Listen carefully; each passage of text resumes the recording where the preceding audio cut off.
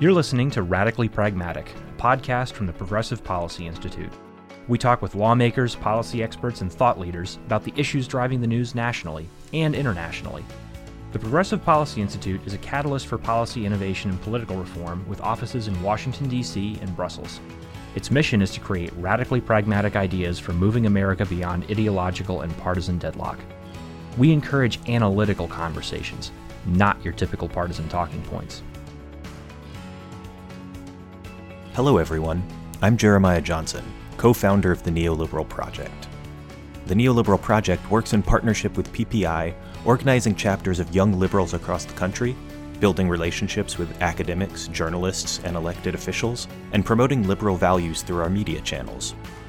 Today's episode of Radically Pragmatic is a joint episode with the Neoliberal Podcast. We're talking with Tressa Pankovits and Curtis Valentine from PPI's Reinventing America's Schools project about charter schools and school choice. Enjoy the episode.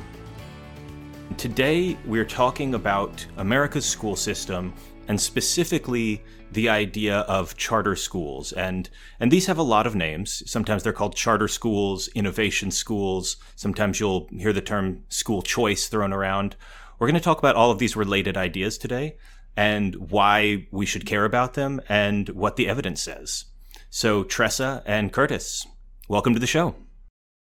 Thanks for having us.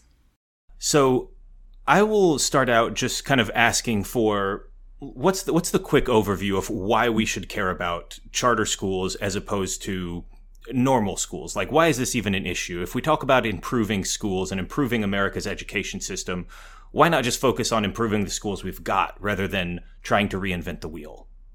Well, I mean, I'll start. I think, from the founding of this country, we've decided that freedom is a thing that we stand for, but also opportunity. In the 21st century, public education, being educated, is the fastest way and the closest way to determine whether someone is going to be successful in life. And right now, conversations around, school models is one that happens oftentimes in conversations that folks like Tressa and I have. But when it comes down to everyday parents, they want a quality public school, and they want a school that is going to serve their children. But if you ask teachers, what kind of schools they want, they'll tell you, I want to be able to have the freedom to make decisions in my classroom. When you talk about school leaders, they're going to want to have the power to make decisions in their school buildings, and having the autonomy to really make decisions that are going to be best for their students and for their parents. And so the idea of charter schools or schools of choice is one that often people get hung up on. But in the end, what we stand for at the Reinventing America's Schools project is the idea that parents should have the right to choose where their children go to schools. Schools should have the autonomy to make the decisions that are going to ensure that the students that they serve are being served in the best way for that child. But at the same time, that those schools should be held accountable. Not only those schools, all schools should be held accountable to a standard. It's universal, in that if good schools are not serving students, they should be closed, as should, that's regardless of the model. And so this conversation often gets hung up on terminology, but in the end, I think it's about basic human rights that we as a country stand for. And I'll jump in just real quick and talk about the fact that it's a modernization issue as well. If you look back, you could say that our public education system was the backbone of our success as a nation. We were one of the first countries in the world to offer free mass education to all children. But a lot's changed, especially in the last 50 years. You had television come along, which undermined kids' desire to read. So we saw literacy suffer from that. Obviously, the Cultural Revolution of the 70s saw a lot of drug use and decline of the two-parent family, meaning that a lot of kids were suddenly being raised by single mothers. At the same time, you have immigration picking up, doubling the percentage of kids from households that didn't speak English from 2 to 20%. And then obviously now we're in the information age with everybody having a device, or many people having devices, and the internet and social media, the onset of AI economy. So I think we have to ask ourselves, do we want to keep our school system in this model that was established, 100 years ago around the agrarian economy, when the reason that schools are out for summer, it originated with kids needing to go work the farm during the growing and harvesting months. So if we were starting an education system from scratch right now, we probably wouldn't organize it the way that it was organized and remains in a lot of places. So in order to achieve the kind of things and the kind of opportunity and freedom that Curtis is talking about, we think that it's time for some modernization. That's a great introduction to what I know you guys work for. Curtis, one of the things that I've heard you say before is that rich parents in this country already have school choice. And I think I've heard you say this multiple times, and it really is like a sticking point for you. Can you explain what you mean by that and what it means for how you approach education? Sure. Again, I think when we talk about this topic, charter schools, school choice, and I imagine some of your listeners are going to reflect back on their own experience, their own public education, and where they went to school and whether they thought that school was prepared them for the careers in which they sit now and higher education and the like. And so when we have individuals who advocate against school choice, being the very same people who send their children to private schools or are able to move to communities where the school system is better serving its students, then it often comes off as pretty disingenuous. And so, this idea of choice is, to me, an economic one, because, if you have the money, you can make a decision on where you send your child. But if you don't, you're often stuck with what you have. And so anyone who's deciding on, what side of this conversation they sit, oftentimes, I'm asking them to also look at, power, and power meaning economic power. Where you had lunch today and where you decide to go tomorrow, or where you'll vacation later in the year, some of us take for granted those decisions, and where we live and the car we drive. And we just sort of do it because we've always grew up in a space where we've never really been told no. But there are other communities in this country that struggle just for the basic tenets of freedom to eat where they want to eat, to drive what they want to drive, to vacation where they want to vacation. And this is not necessarily based on sort of inability for structural racism or anything like that. This is sort of basic economics. And so when it comes to education, I believe as a country that should not be a hindrance, particularly as it relates to what's happening in education. I gave you examples of food and transportation and the like, but those things don't necessarily contribute to the overall success of our country. Education does. And so the idea that children don't have the same rights to send, to go to certain schools, and that in turn impacts our competitiveness as a country to function as a world superpower, that's a problem. We have, states that have tremendous gaps in ability to fill jobs. So, for example, here where I live in Maryland, in the past I served on the Governor's Workforce Investment Board, and we had conversations with members of higher ed, with the unions, with legislators, with private sector around how Maryland could compete within the region, with DC and Virginia, but also internationally, on areas like cybersecurity, nursing. Well, so let me jump in here, because this gets into a different area, I think. We started this out kind of talking about the high level theory of choice, right?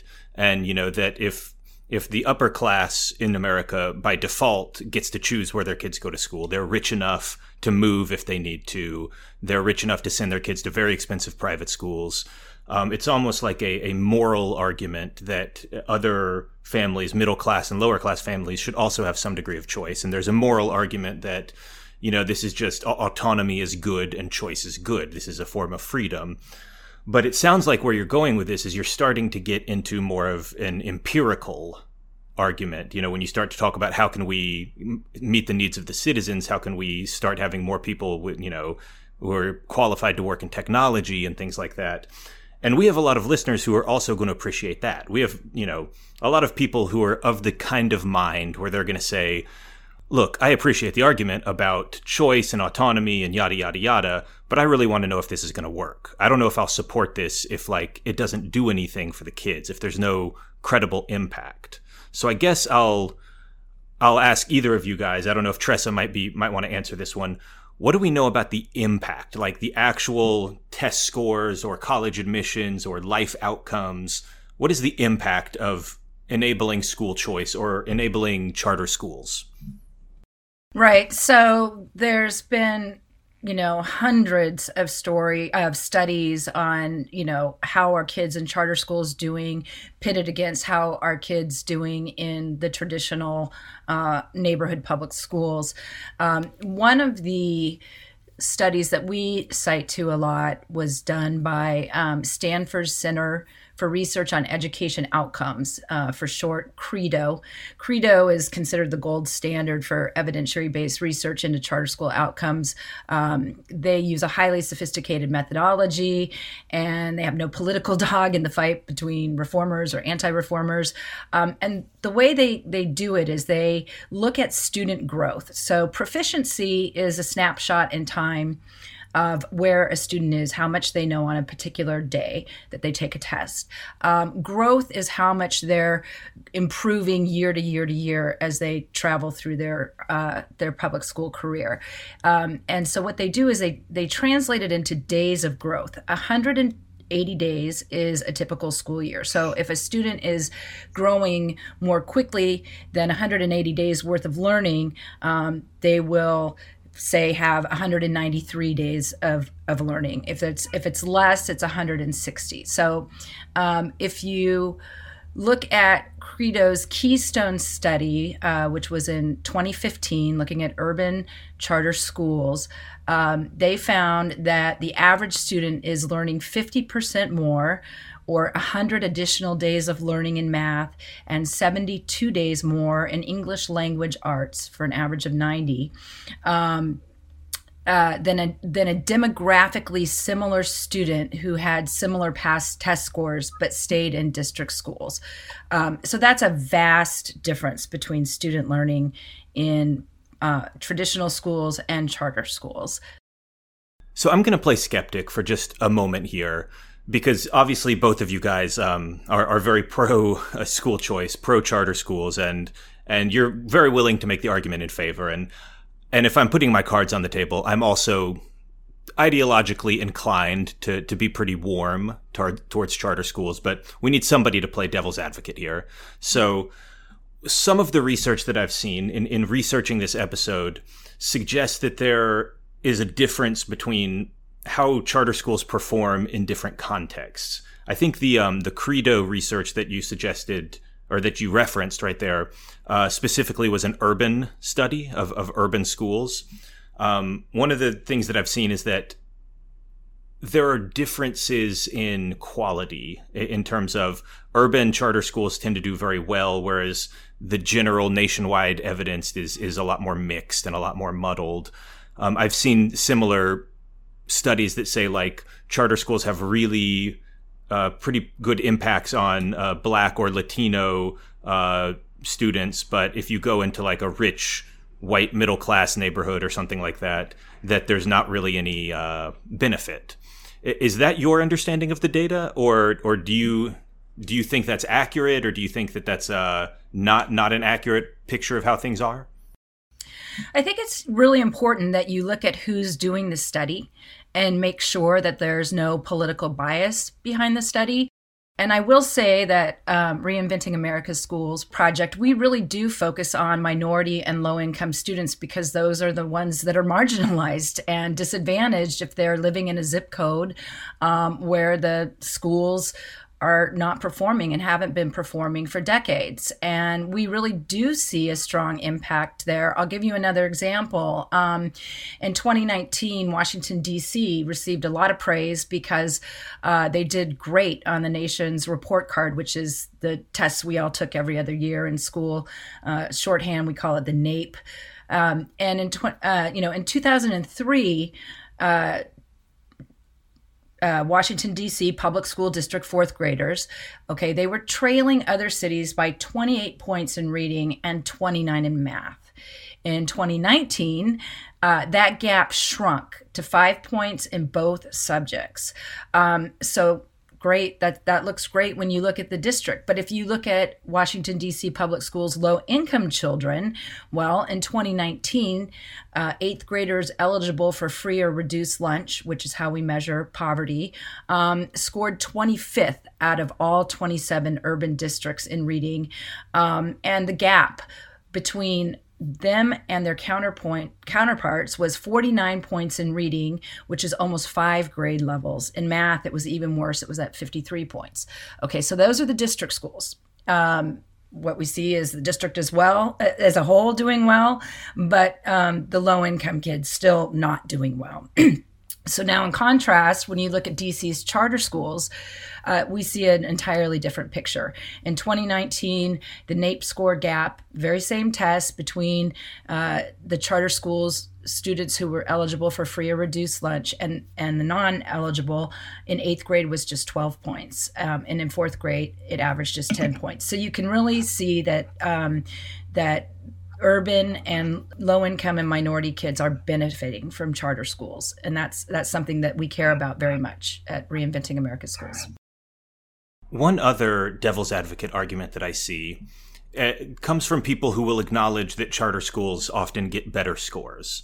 And again, maybe these better scores are mostly focused in urban minority neighborhoods, but maybe that's what we care about the most. Maybe we, think those are the schools that need the most improvement. So maybe it's not actually as important that the very rich white suburbs get, greatly improved schools as much as urban schools.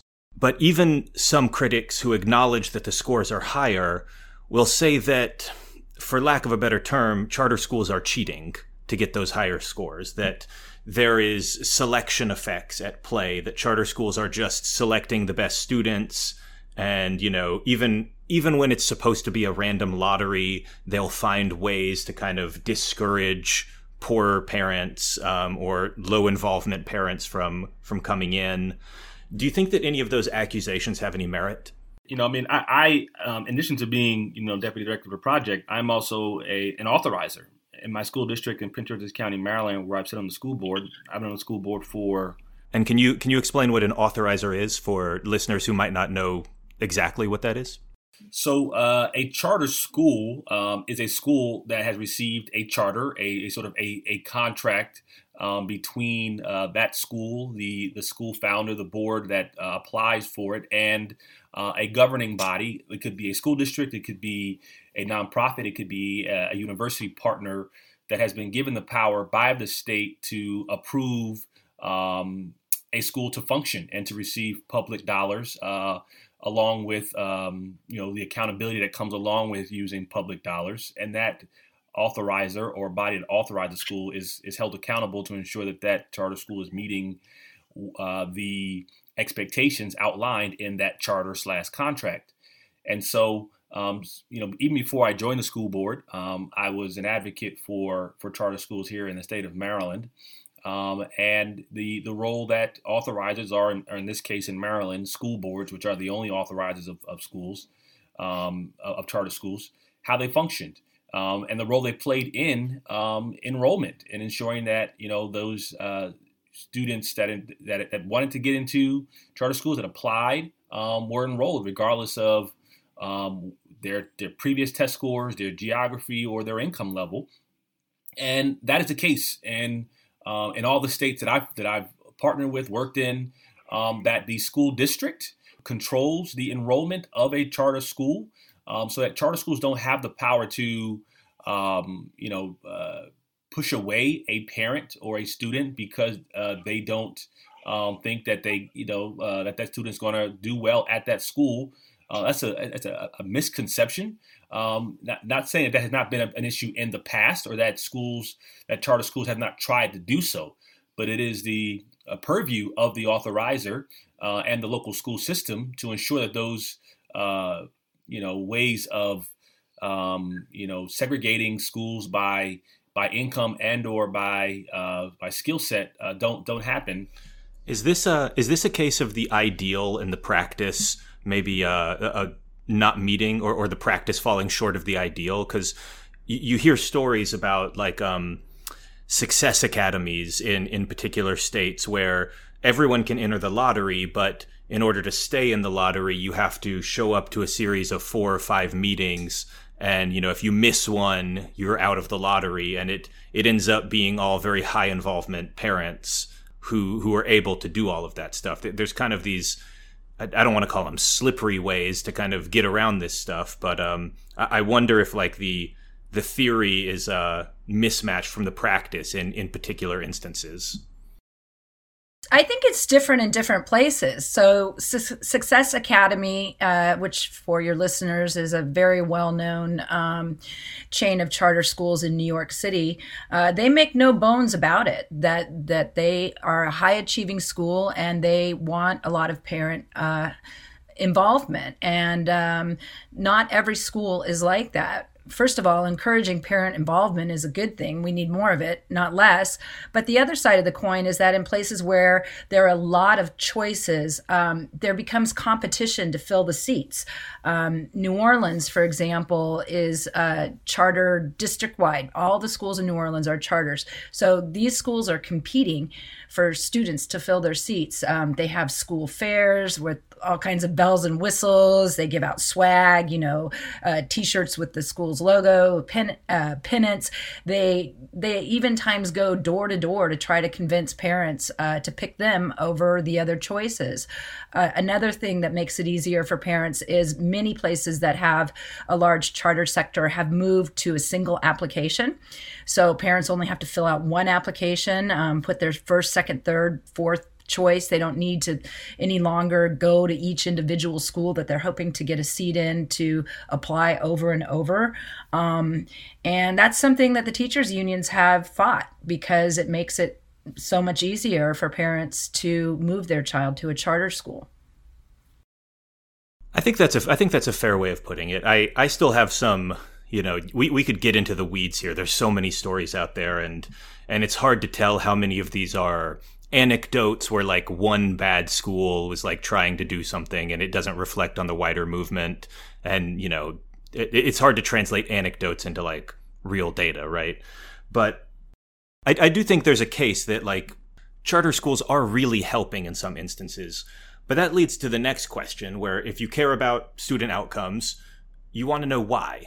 So I think if we really believe charter schools are having positive outcomes, especially in urban minority neighborhoods, the research seems to suggest, what are they doing that makes it so? Is it better teacher quality? Is it a natural consequence of having more autonomy?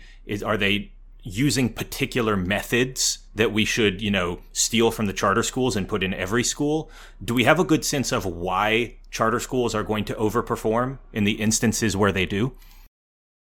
I mean, I would say it depends. I would say that, when you're dealing with a traditional public school system, that how resources are spent oftentimes are based on the needs of an entire district. But that when you get to a charter school model or sort of a single school way of funding, or even sometimes a network of schools, that you're able to sort of really pinpoint your resources in a way that's going to meet the needs of your unique student body. And so, for example, if when you enroll your students and you realize that the majority of the students are not performing well in reading, that you can redirect resources and concentrate it in reading, and the same for math. Similarly, as it relates to the amount of time you dedicate. And so charter schools have the power to create a longer school day, a longer school year, the power to... That's something that's really interesting to me, because I remember reading, and this was years ago, so I don't recall exactly where it was, but if you look at the international test scores that everybody always freaks out about, because America's always some embarrassing place, right? But if you graph the test scores on these, I think the international PISA is what it's called, PISA, and then you just graph it against, well, how many days a year are the kids in each country in school? It's like a super high correlation in terms of just the countries that have the highest PISA scores are the countries where they do the most schooling. Like literally just how long are you in school?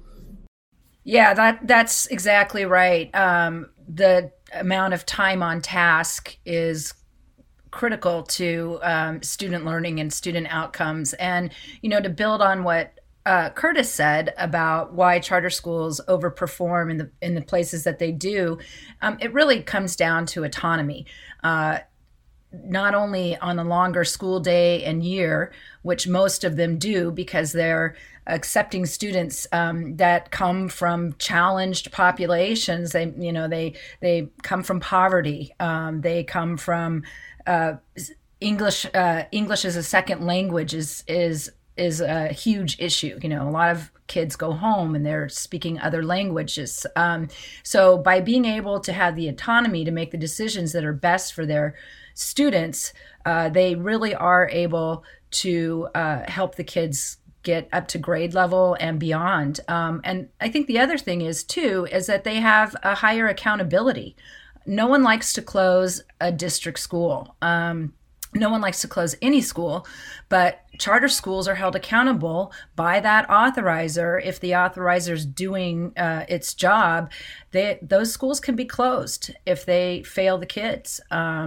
They don't get to operate for decade after decade after decade with 30% of the kids reading at grade level or even lower.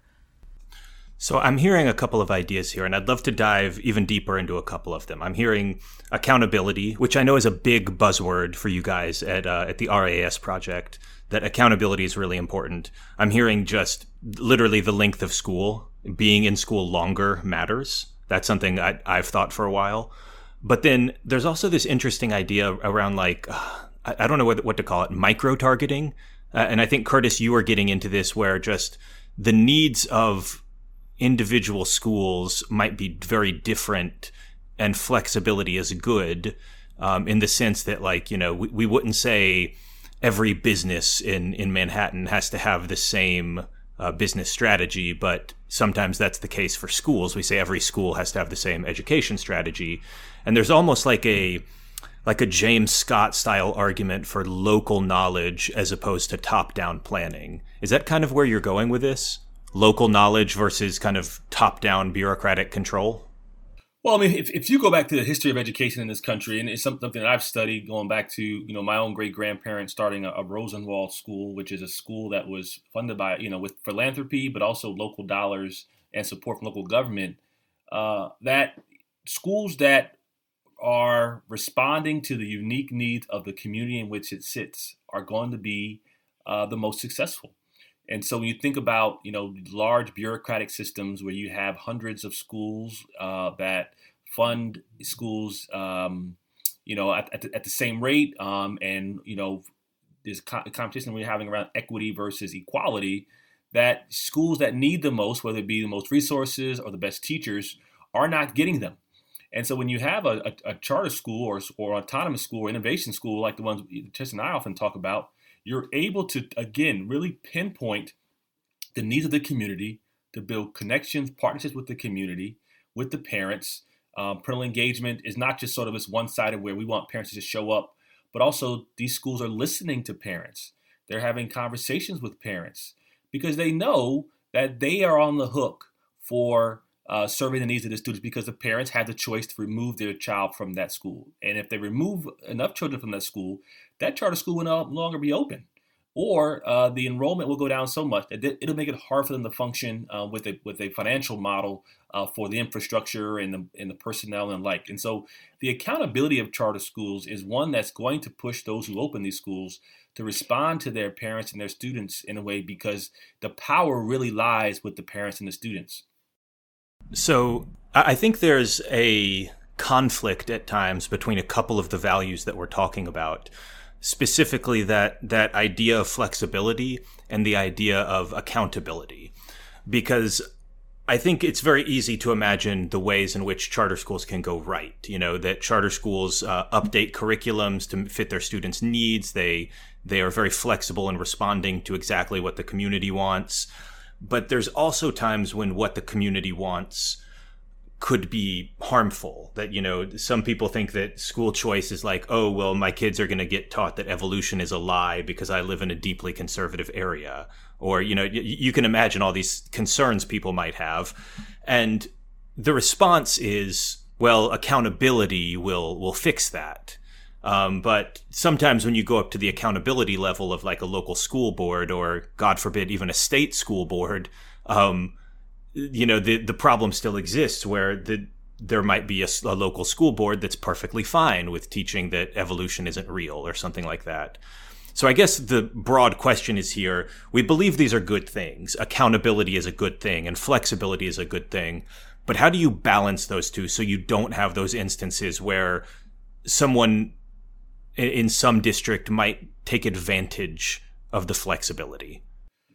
Let me say this one thing really quick. I definitely want Tressa to jump in on this. I think this conversation about whether the communities know what's best for them is almost always limited to minority and low-income communities.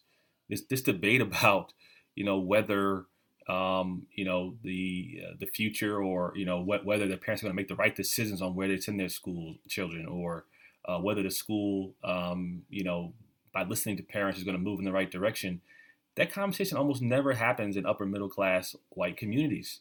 No one ever questions whether the PTA at certain high school is right in whether to cut the band program in order to increase money for the drama program.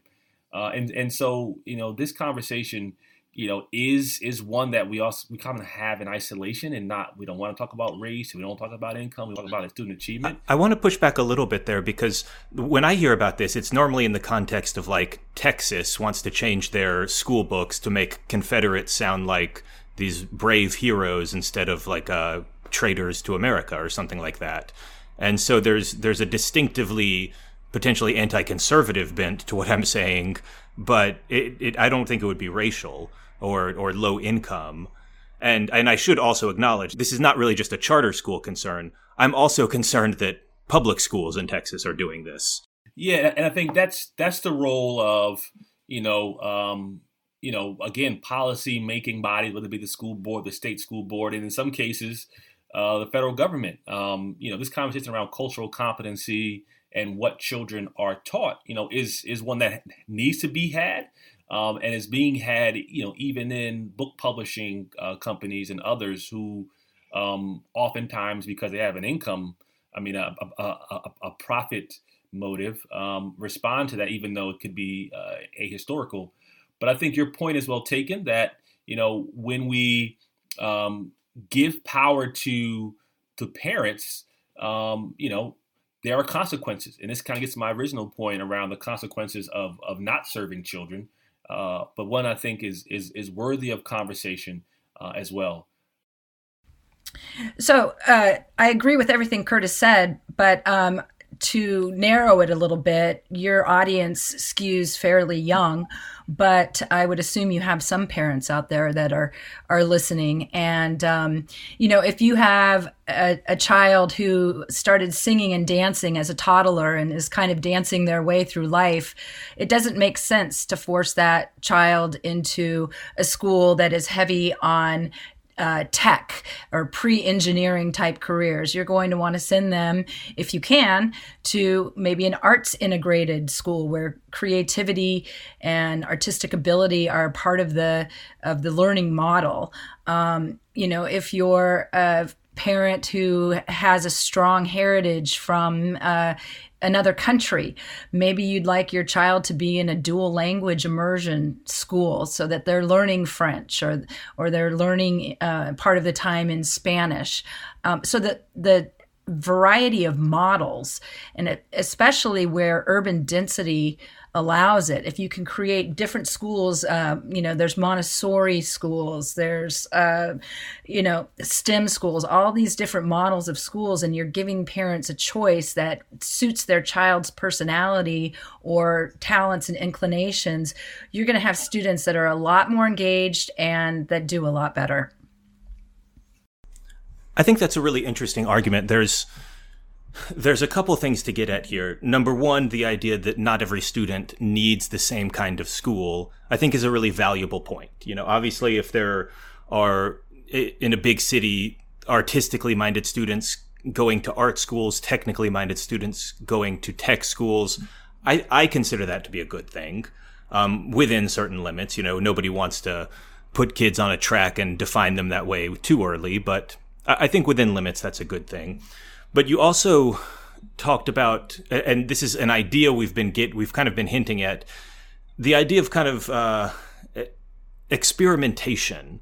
That one of the benefits of having a variety of models is that we can try a lot of things out, right? We can figure out, hey, this new idea really works, or hey, this other idea doesn't actually work, and maybe charter schools will be quicker to abandon them than traditional schools.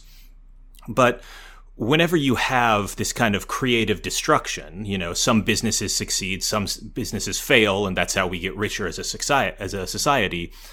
If that's going on in education, we would anticipate some schools really succeeding and some failing. How do we protect the kids who go to innovation schools or charter schools that just, for whatever reason, picked an idea that doesn't work? I mean, this is curious. I was going to say, this gets to, again, this conversation of, this or that, right? Whether parents in affluent neighborhoods, provide programs for their children and whether they work or not, that scrutiny almost never happens.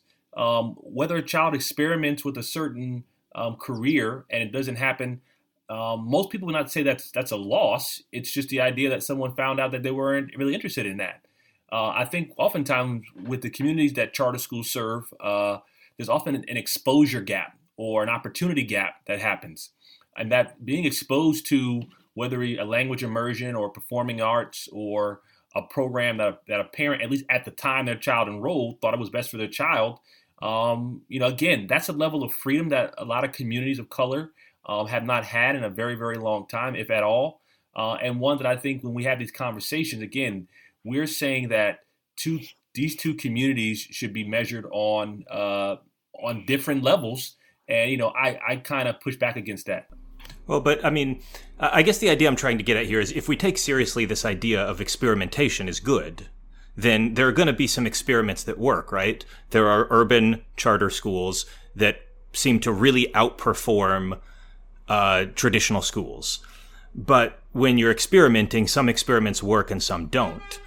And when they don't, I'm just curious if, we have any sense of how often that happens, that this new teaching methodologies just didn't work out very well. It didn't help kids at all.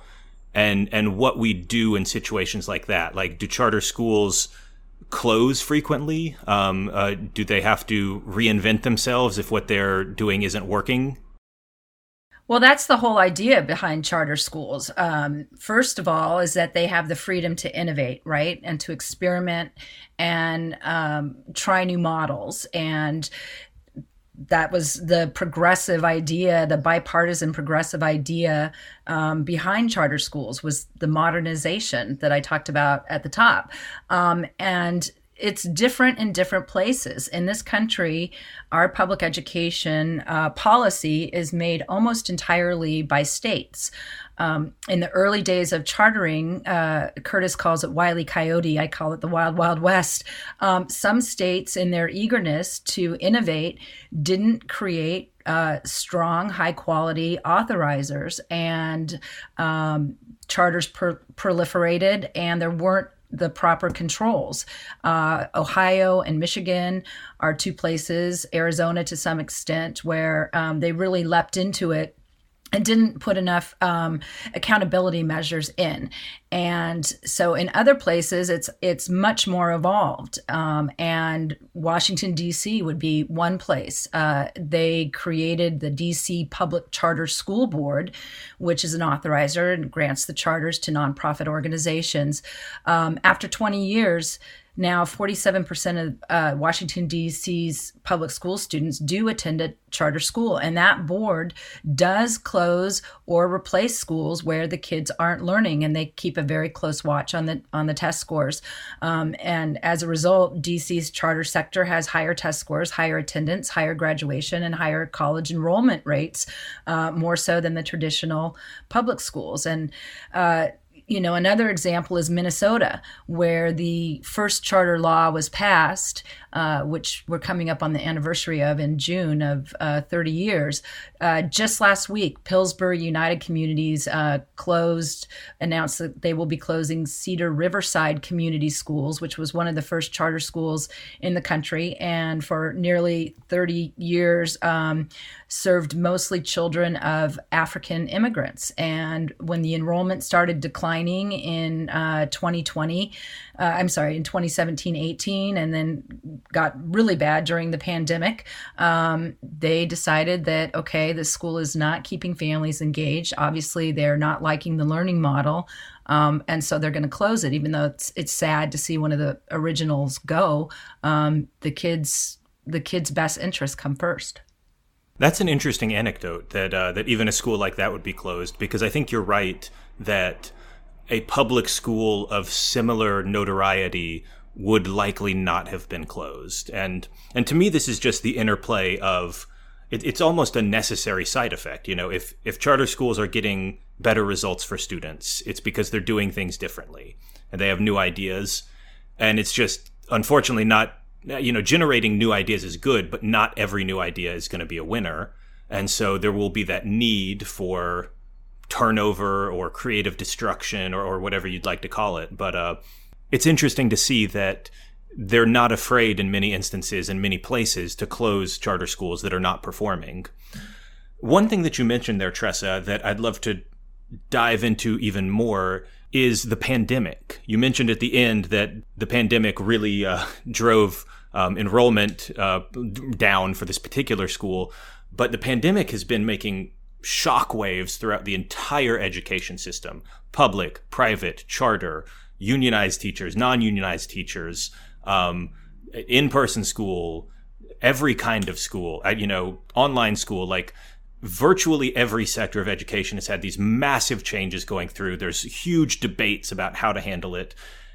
I guess the overarching question, you could take this any direction you want to, is what have we learned from the pandemic about the education system, and what is the school choice or charter school movement doing in response to these things that we've learned and the events that are happening?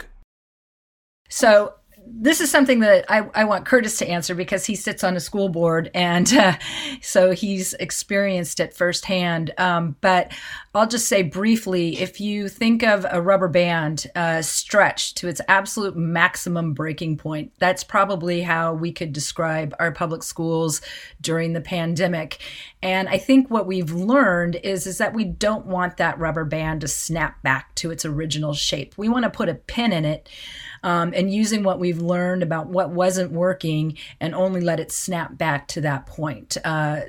Districts have shown themselves to be large, cumbersome, slow bureaucracies, where I think we saw charter schools, in part due to their smaller size, in part due to their intense parental engagement and community engagement, able to pivot much more quickly to remote learning.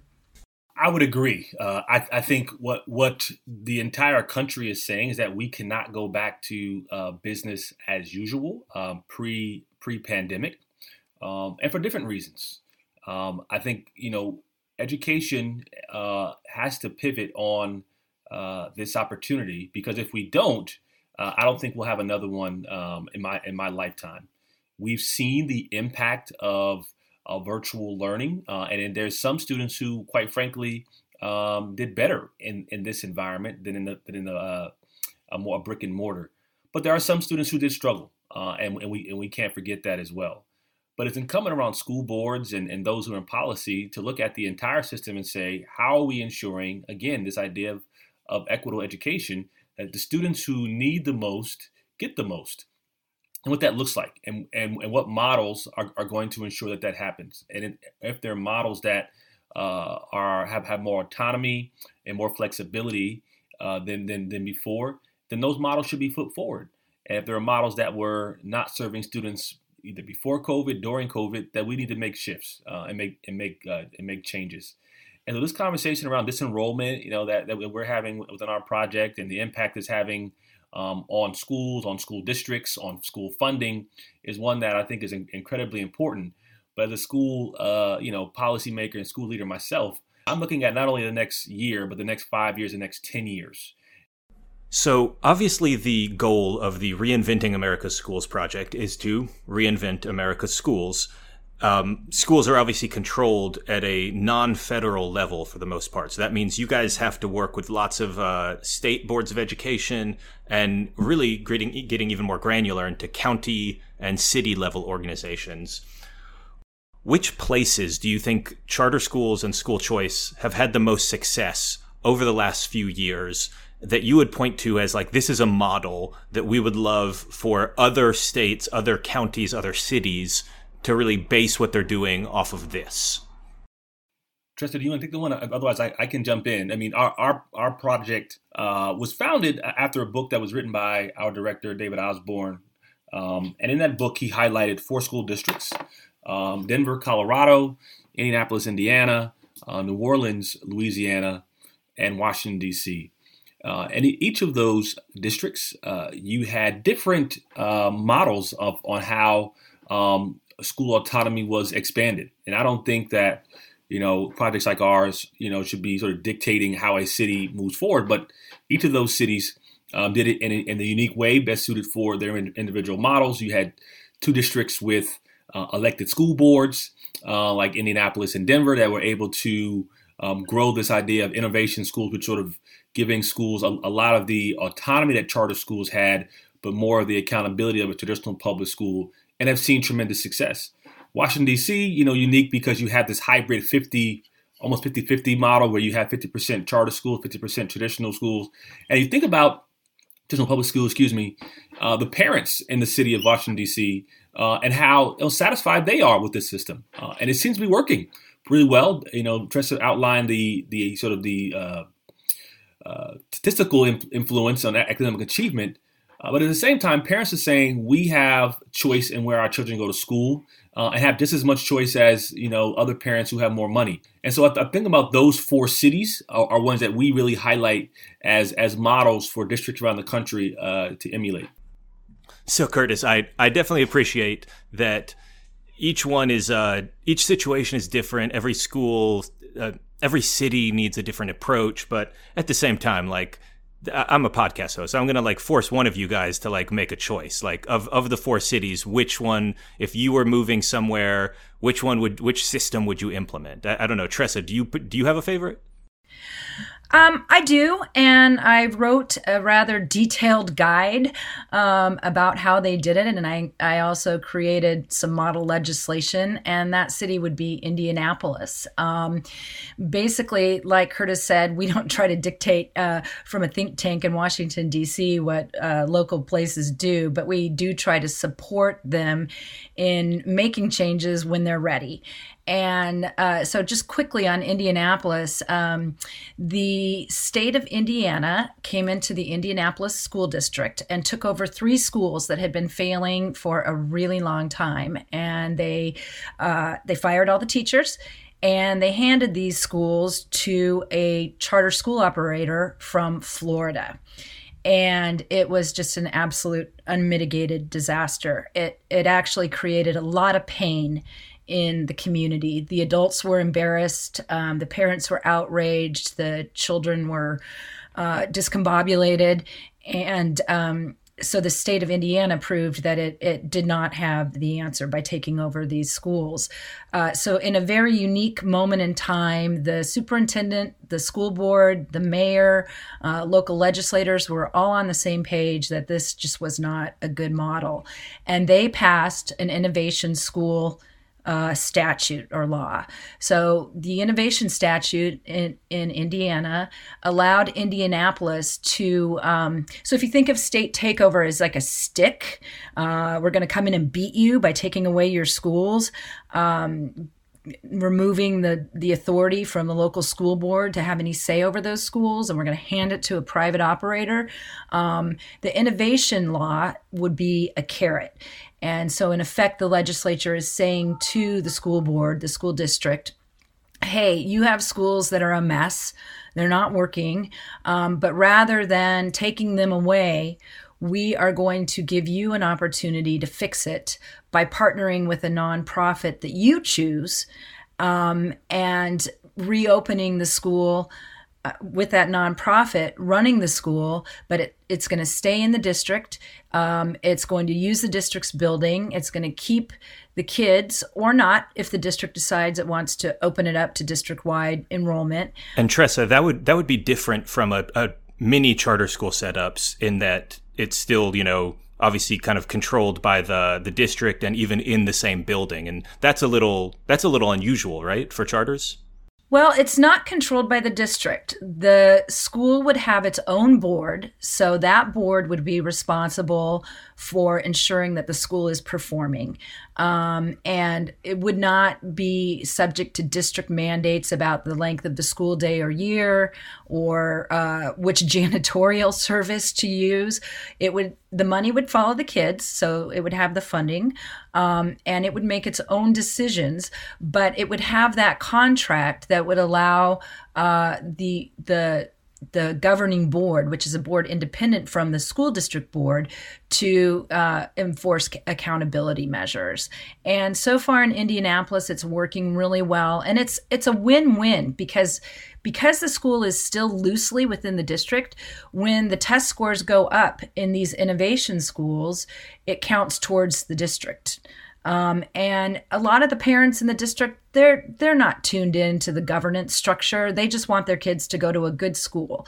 And so when they see these schools in district buildings, suddenly becoming a higher performing, and their kids are getting more services, the parents are really, in favor of it as well. So it's a much less disruptive way to get school improvement than a state takeover. And there's one other advantage I might add, and that is that it gives the district more control over the number of seats. So if I go to the state of Indiana and I say, hey, I want to operate a charter school, and I have a plan and a proposal, and the state of Indiana says, okay, here's your charter, I can basically open that charter school anywhere I want. And that creates the opportunity for there to be an overcapacity where we've got more desks than we have students. And that's when it starts hurting the school districts. In this case, the school district is still ceding control over the day-to-day operations of what happens in that classroom, but it knows exactly how many seats are in that building, and so it's not so subjected to overcapacity. So we're coming up on time, and the traditional final question on this podcast is, where should people go if they want to learn more? If people are interested in learning more about the Reinventing America School project, or about charter schools and school choice in general, what would you recommend them as far as reading materials, documentaries, anything like this that you think would help them learn more about this if they're interested? No, thank you. And thank you for having me, Jeremiah, and to the Neoliberal podcast, and to your listeners. I was glad you all tuned in to hear more about this important topic. I mean, I would say if you go to our website, PPI, progressivepolicy.org, and you go to the Reinventing America Schools Project tab, you'll see a number of reports we've done. A couple in particular are sort of case studies we've done on Denver and Indianapolis that you could read, and you can kind of get an understanding of some of the voices of the people on the ground. You also have a Cliff Notes version of David Osborne's book, Reinventing America's Schools, which is a shorter version, which highlights the 4 districts that he was able to profile and really get on the ground and talk to parents and teachers and school leaders and politicians and community partners about why it was important. I will go further back, personally, I didn't sort of get too deep into this, but the idea of Julius Rosenwald and Booker T. Washington coming together 100 years ago to create schools around the country that are pretty much the model of charter schools, which are sort of publicly funded but independently run schools, really small, sort of a schoolhouse model, which is kind of the precursor to charter schools. And so those are sort of areas where I would go to sort of first get an understanding of the motivation for schools with autonomy to make local decisions based on the unique needs of the family, if I was trying to get more involved in this project. But we also have, our website. We have links to some of our webinars, which if you're interested in reading about what we're doing, you could hear about some of the work that we do and some of the partners we bring together. So that if you're, jogging or doing anything else, or, listening to the Neoliberal podcast and want to listen to another audio version of a story of charter schools and school choice and autonomy, you can do so there. So again, thanks for having me, and look forward to the next conversation. Thanks. So that's right. And for folks who are interested in doing a data dive, I'll go back to Stanford's Center for Research on Educational Outcomes. They have done a series of studies on various cities where there are a lot of charter schools. I mentioned the 2015 being sort of the seminal study on urban centers. They've also done a series of studies on various cities and what's happening there. They published one just recently on Newark and how Newark's performance is dragging the whole state of New Jersey along into better territory. And you can find the Credo work at Credo, CREDO, research.org. And although they're data heavy, they are interesting reports. And then finally, I would just say, if you're a parent, maybe visit a charter school in your community. I know with security and in the pandemic, that's probably not possible to just go wandering around a school right now. But, take a look at the options in your area and see what you think. All right. Well, my guests today have been Curtis Valentine and Tressa Pankovits. They are the Associate and Deputy Directors of the Reinventing America's Schools project at PPI. Curtis and Tressa, thank you so much for coming on the show today. Thanks for having me. Thanks for having us. It was a pleasure. Thanks for listening. Want to learn more about the Progressive Policy Institute? Follow us on Twitter at PPI and on Facebook at Progressive Policy Institute, or go to our website at progressivepolicy.org. Be sure to subscribe wherever you listen and check back for new episodes. We'll talk with you soon.